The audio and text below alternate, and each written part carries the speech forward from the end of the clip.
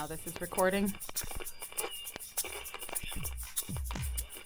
RTI International Center for Forensic Science presents Just Science.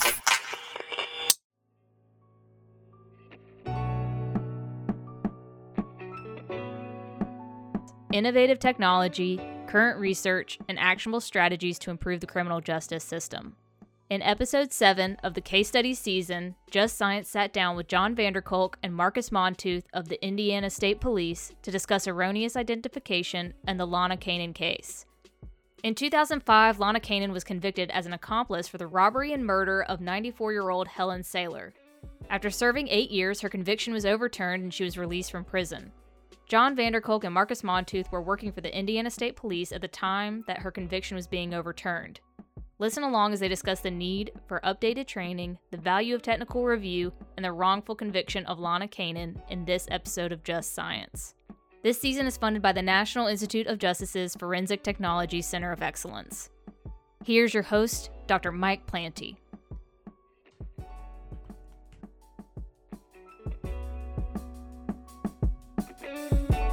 Hello and welcome to Just Science. I'm your host, Dr. Mike Planty, with NIJ's Forensic Technology Center of Excellence, a program of the National Institute of Justice.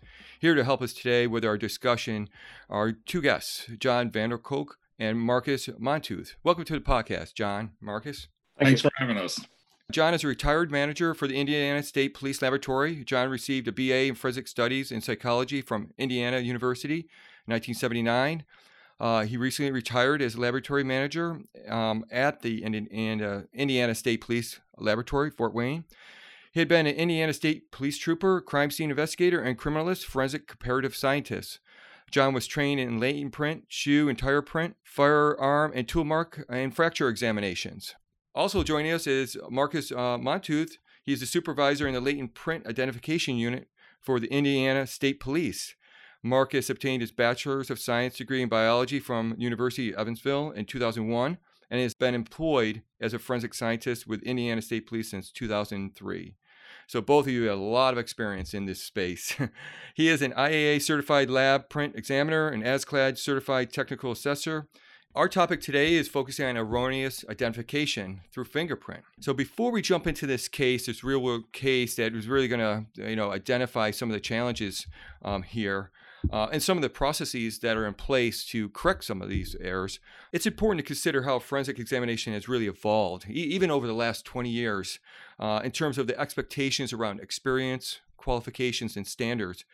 But also, as we see in this case, challenges still remain and continue to remain in terms of the pressures many examiners face in terms of workloads, external pressures, and just the natural biases that humans have that can seep into their work. Maybe starting with John, could you provide a perspective, on the state of the field and what challenges you're seeing? Well, I've seen many changes over the years. I started as a latent print examiner in 1985, and I'm still active in the field. So I've lived through the changes. Probably the biggest change is training. Back in 1985, I was basically taught there's no minimum number of points to make an identification, but don't go less than 8 because we don't. So I was confused by that, but luckily I was trained in the other comparative science, and I moved forward with pattern comparison or comparison of shapes. And I transitioned over to fingerprints with that philosophy. And basically that's how I teach now, comparison of shapes. But with that, I lived through the changes from a very dogmatic approach to identification to more of a awareness that humans can be wrong. Fingerprint experts can be wrong. And what do we do if we determine an error in the examination process? So I've lived through that. I've experienced it very closely. And that's why we're here today to talk about changes in the examination process and how do we correct errors when they happen, either within our laboratory or within the science as a whole. Marcus, your thoughts? Since I started in 2003, I would say the biggest change that I've seen has been in documentation. When I started, we had very good training, but our documentation was literally a line or two written down, looked at a lift, latent a value, ID to so-and-so. And now that documentation is charts, detailed analysis, with written word, as well as the charts, identification charts, verification charts, technical review. All of that's documented now where we weren't doing that before. And in 2003, the feeling in latent prints was latent print examiners don't make errors, except maybe technical errors. And we've made a huge change in that to recognizing those errors. And in the Indiana State Police, we even track those errors that we all make, that we find through our technical review. I mean, so this whole notion about documentation, standardization around the field, it's coming from, I assume, pressures within, but also pressures from external, right? When things fall apart in court cases, or when you have these types of severe cases where somebody has been charged and found guilty when, in fact, the evidence doesn't really support that guilty conviction. The case we're going to talk about today had a profound effect on the way I looked at things. The latent that we're going to talk about, there's absolutely no reason it should have made it to court and through court. So those are the things we need to prevent. That's the pressure internally to make those changes. But there's also been external pressures as well. A lot of that comes from accreditation. That A and AB standard that we're accredited under now, there has to be able to have enough documentation that another examiner can come along and see what you used for your identification, exclusion, comparison. And that's where the charts and the detailed analysis comes in. Yes, documentation is a key to the change in the examination process. In 1985, my challenge was to get my examination notes basically on one piece of paper. I wrote in abbreviations and everything fit on one piece of paper. Now, Marcus, a typical exam might be how long? 50 pages, 40 pages, depending on the number of lifts you have, the number of standards you have. It's a much more detailed process to document the exam today than back in my day. Also, back in my day, we were not as transparent with our notes, nor were we as open with our notes. Today, the Indiana State Police Laboratory puts many of our quality assurance type documents on the public website. Marcus, you might be able to describe that more than I can, but how many documents do we put on our public website that relate to the examination process? Well, all of our physical evidence bulletins, so communications to the customer, the agency submitting, our test methods. I'm sure our quality assurance manual is on there as well. We put out an annual report detailing everything that we did in the previous year. So yes, we're very transparent. Excellent. This case that we're going to talk about just goes back, just a few years. And we're not talking a 1956 case. We're talking one that happened in, 2004? Let's walk through this real court case, the whole situation, the incident. So in November of 2002, there was a 94-year-old woman, Helen Sailor, that was killed in her apartment in Elkhart, Indiana. She had been strangled. Some things had been stolen from the apartment and had kind of been ransacked with stuff thrown around. The police did an investigation, and early on, they didn't have any leads. There was no forced entry. So they really didn't have any suspects until another year when they picked the case back up and started talking again to people within the apartment complex. They did have some more evidence that they processed for latent prints. In October of 2003, as laboratory manager at the Indiana State Police in Fort Wayne, I received the case from the agency. And at that time, we did not have an active latent print examiner at Fort Wayne, so our backlog was building. So I received the case in, and it sat at the State Police Lab in Fort Wayne for a few months. About 3 or 4 months later, I received a request to withdraw the exam, so I did and gave the case back to the agency without any examination having been conducted. So my role was almost ready to be completed at that time until it came back to us. So, John, when you get a submission to withdraw a case, maybe back then, but are there some determinations as to why a case would be withdrawn and not need the services of the state lab? There was no reason for me to necessarily ask the agency why they chose to withdraw the exam. It's their investigation. It was their request to submit it to us. It's their request to withdraw it. They knew we had not started the exam, so we withdrew it and gave the case back to the agency about October 2003. Pretty typical process even to today, right? I would imagine. Oh, yes. One of my primary duties as laboratory manager is monitor case activity, especially like drug chemistry cases. They often plead before we examine the evidence, so therefore we withdraw it. I believe that was in 2003. They took some more evidence from the scene and themselves processed it for latent prints. One of the latent prints was identified to Lana Canen by an examiner out of, John, is this right, Elkhart County? Correct. The examiner they used was from Elkhart County. So it was an Elkhart PD case, and they originally submitted the evidence to us. We don't believe we got that ID'd print in with the original evidence. It went to Elkhart County, where an examiner there looked at it, made the ID, and then it made its way back to us in Lowell to run all of the prints in the case through APHIS because the comparisons had been done. And so when those prints were run, were there APHIS hits on the suspects? No, there were not. No. And in fact, the print that was ID'd to Lana Canen was deemed not of value in that exam by our examiner. Would that have been not of value for examination purposes or not of value for APHIS entry? There might be a fine line of difference. There is. To the best of my recollection, it was not of value for comparison.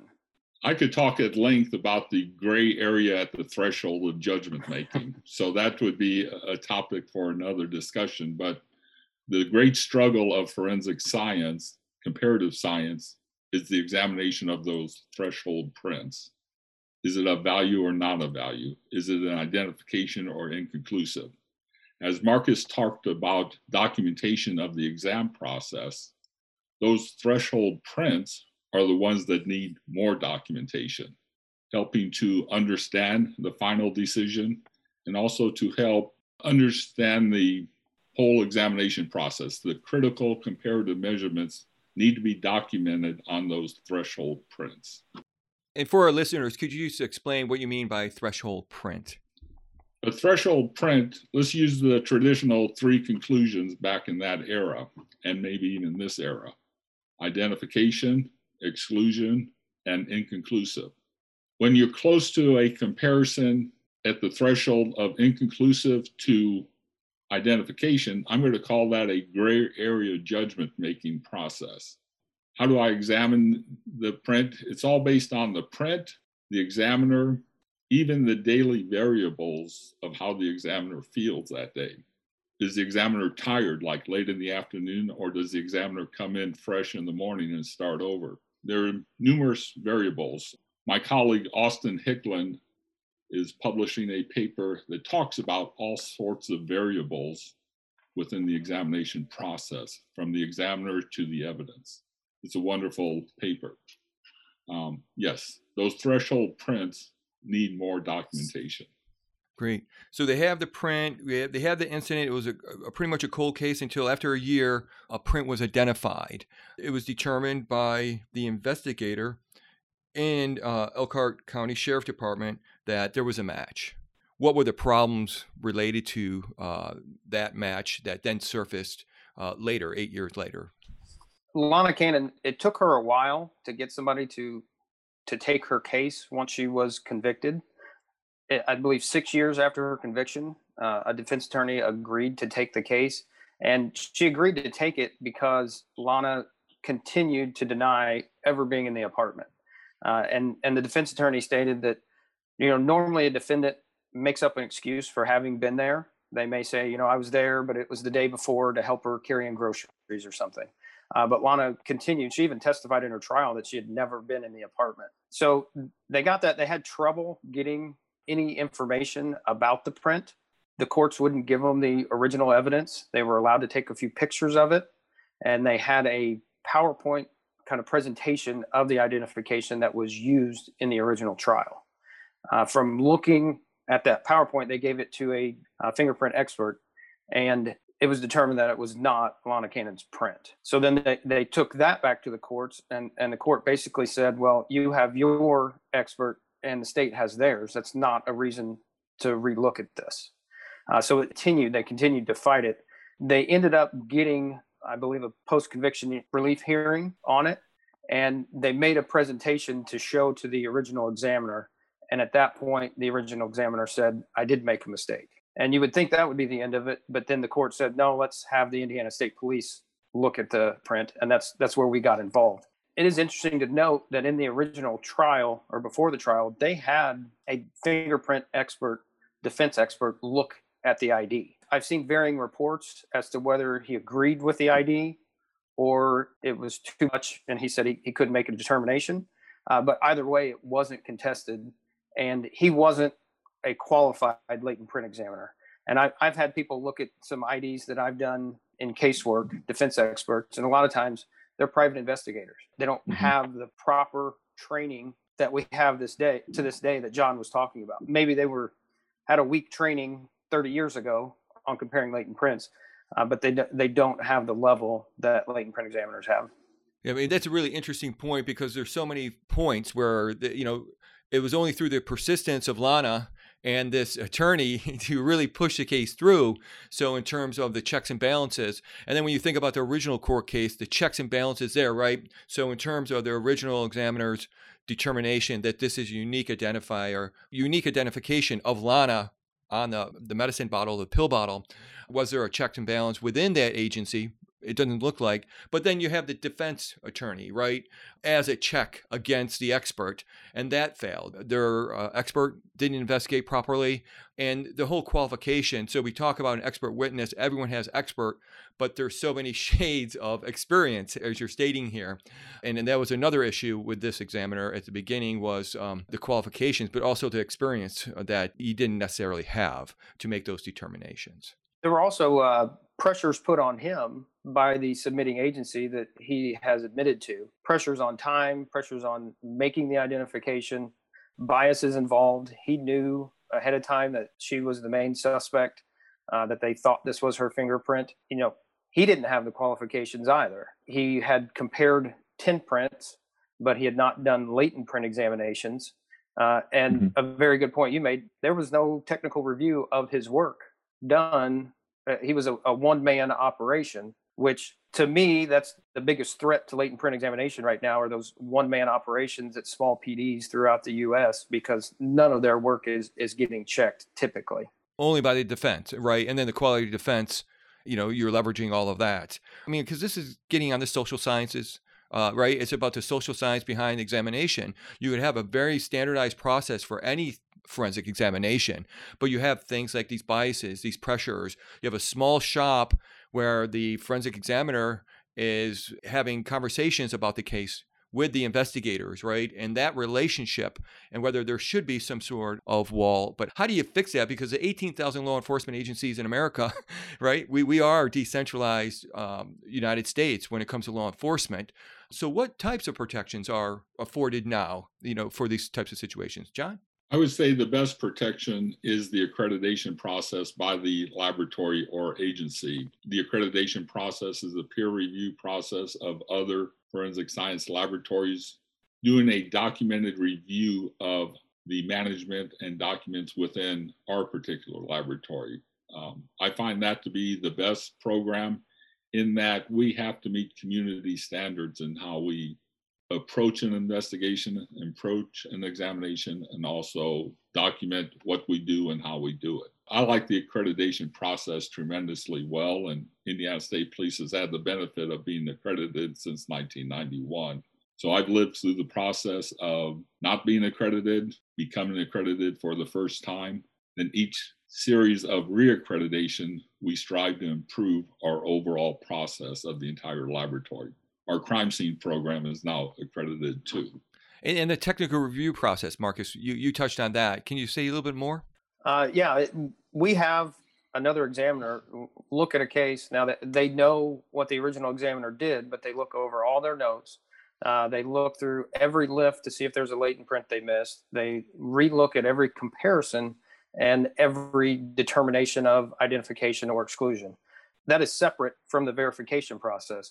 So when we have an ID that's made, we have 3 sets of eyes looking at it at minimum in every case. If it's an APHIS hit, to an unknown individual from the case. We have another set of eyes looking at it, 4. So every step of the way, we're checking to make sure that no latents are missed, no IDs are missed, no bad IDs are made, no exclusions are missed, all of that. And with a one-man shop, you can't do those unless you're having another agency look at them. We started, I believe, somewhere around 2011, doing the technical review with every case. And I'll be the first to admit I was against it from the start. I started with those one-page notes. I didn't like the process to start with, but from data that I've collected since 2013, there's no way I would want to be working in latent prints without technical review right now. So that is a huge investment from an organization and agency, but given what's at stake, it seems like a really irresponsible reaction. Yeah, and the cost to the agency of doing it, right now, we rotate our technical reviews. We do everything on a computer, so someone in Fort Wayne can review my work 5 hours away.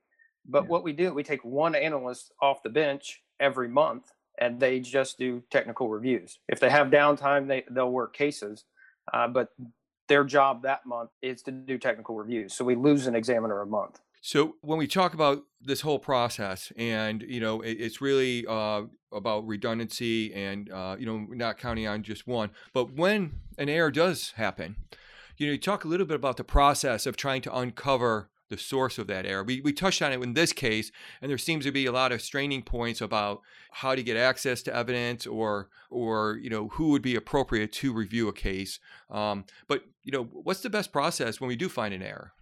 I say do a forensic autopsy on the entire case would be the best way to go about determining what happened to cause the error or contribute to the error. A forensic autopsy would start basically at the crime scene. How was the evidence processed, collected at the crime scene? How was it submitted to the lab? Could it be a clerical error of mislabeling something? Could it be like a clerical error of switching an item, like a lift that was not marked properly, but you mismarked it before you turned it in? Could the examiner have made a clerical error in the examination process of mismarking something or mislabeling something? So that's the importance of documentation and review of documentation of the notes, is to try to do a forensic autopsy if something did go wrong.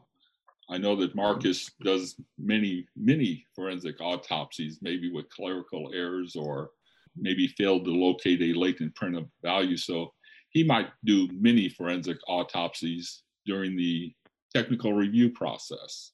We also have a quality assurance program during the exam process of, let's say, the threshold print.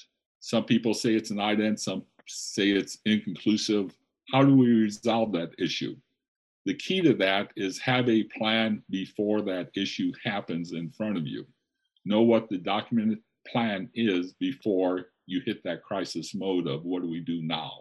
So we try to mitigate those errors before we publish the final report now. And Marcus can describe how busy he is with those mini forensic autopsies. Yeah, we collect the data on every error that's made, and I separate it out into significant and non-significant errors. So non-significant would be you spelled something wrong. Maybe you mislabeled the print in one place, but overall you got it right. It was right in the report. A significant error would be a failed to locate, calling an ID that wasn't, missing a latent value that was there. And we've been consistent since 2013 of a rate of about 2.5% of our cases have one or more of those significant errors. That's why I say I wouldn't want to do latent print casework without technical review.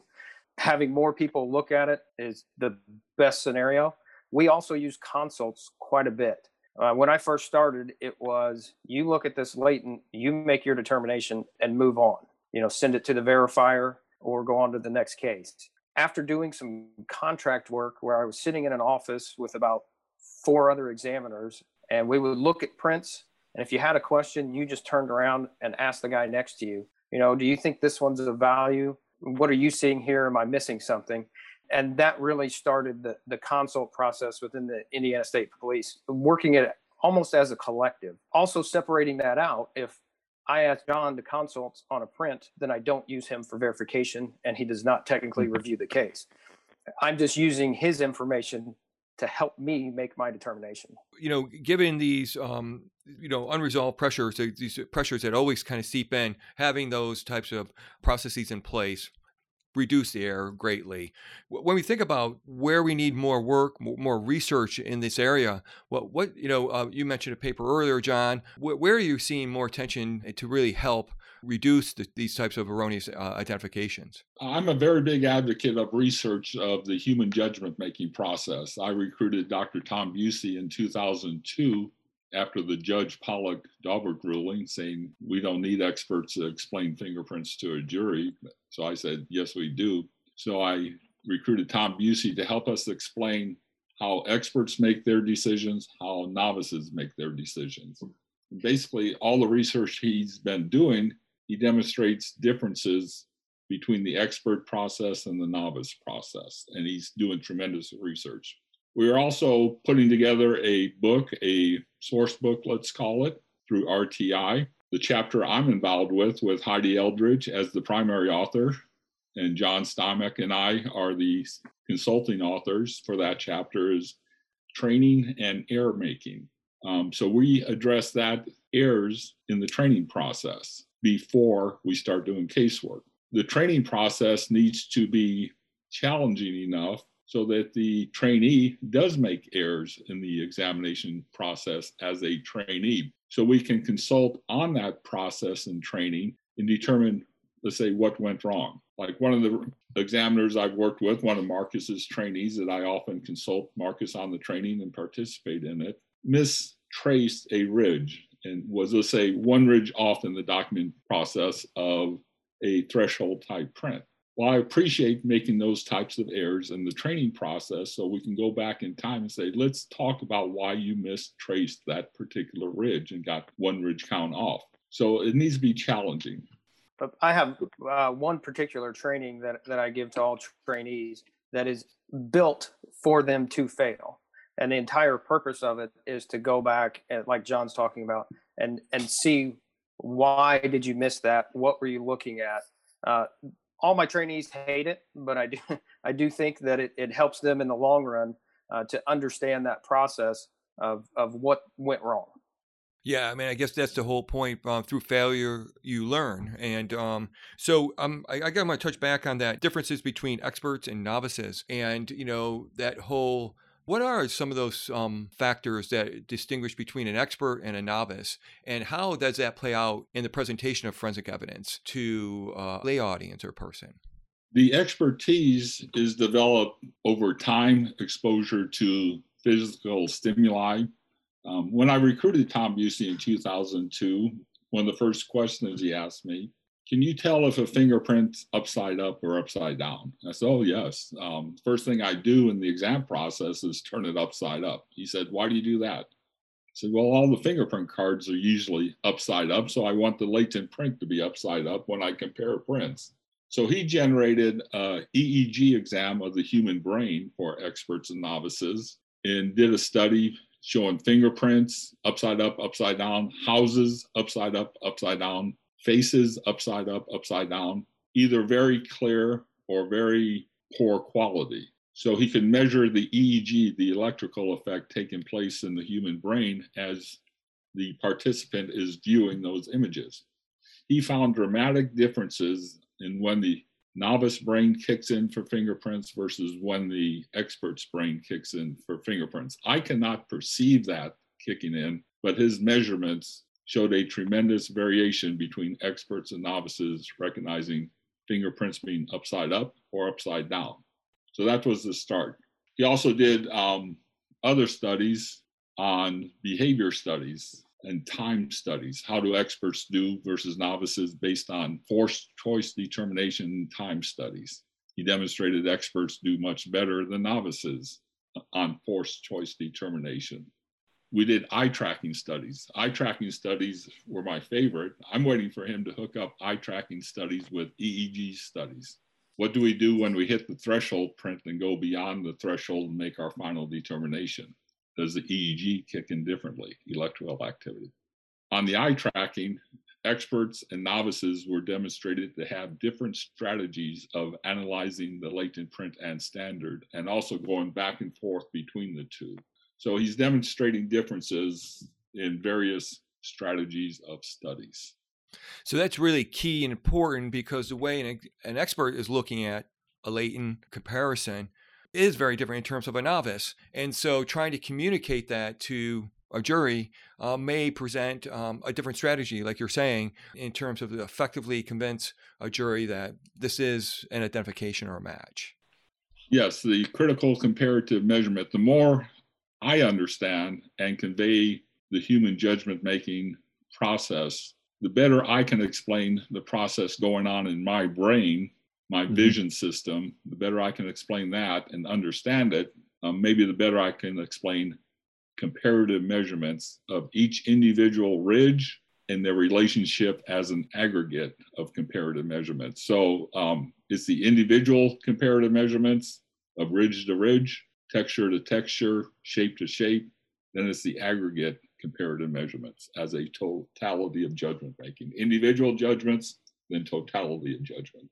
So when we look forward, forward thinking in terms of this research and looking at how people process these different pattern recognitions, where are you seeing other types of, challenges? For challenges to our community, let's go with the classic bias. The examiners are biased because they work in a police agency and get the pressure from the detective to make the identification.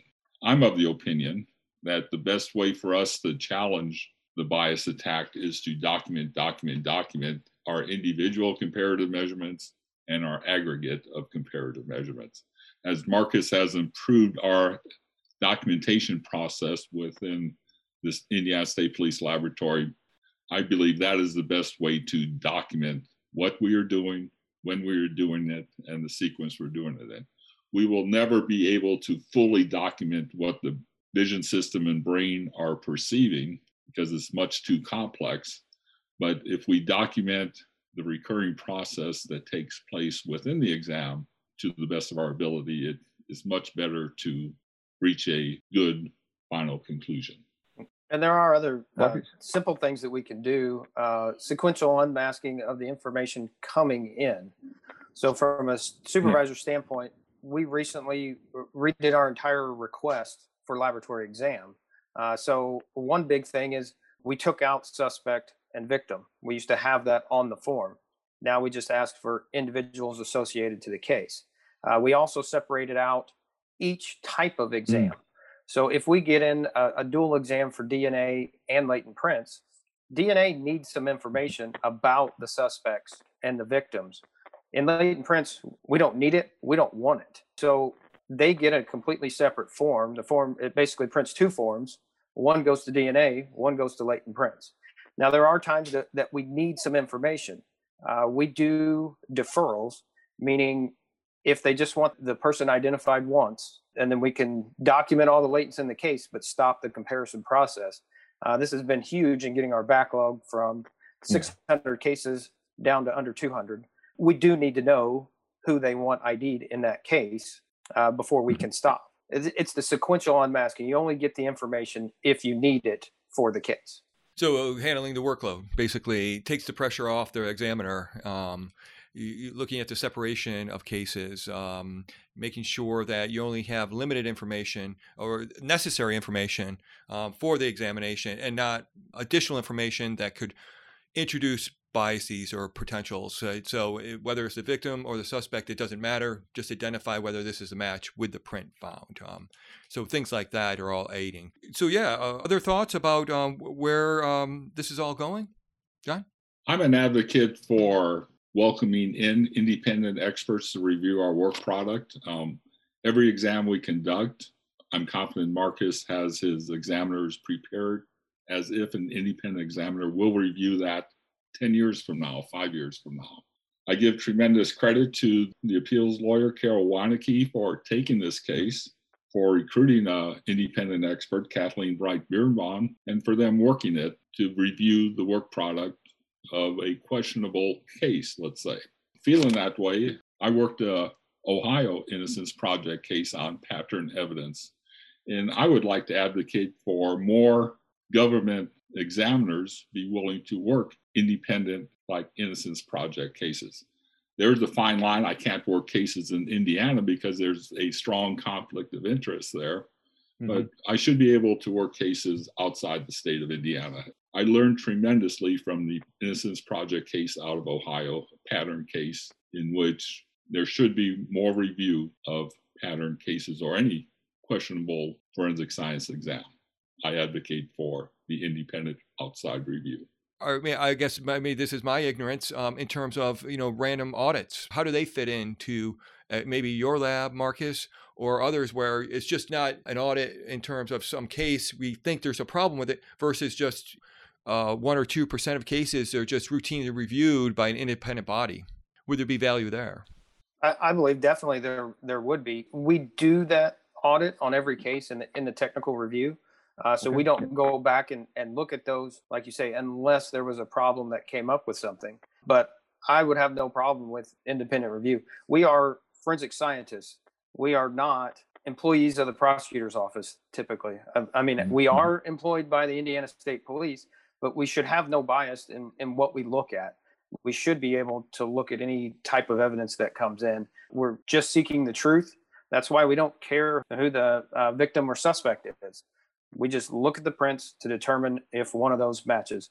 In this case, the print was not Lana Canen's print. She went to prison for 7 years because of that mistake. And like John said in the Ohio case, this should never happen. If there was good independent review of casework, she should not have spent a day in prison. So Lana Canen had been in prison for about 7 years at this time.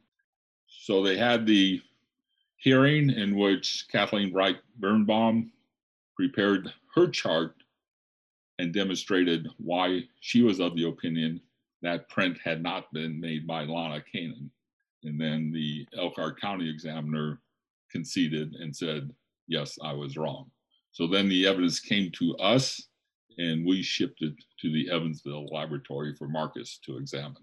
What was it about the print error and maybe some detail about what was something missed or something overstated? The first thing that might have been overstated would be the qualifications of the examiner. Correct. He had been a 10 print examiner at one point in time, maybe 20 years earlier, but he had not.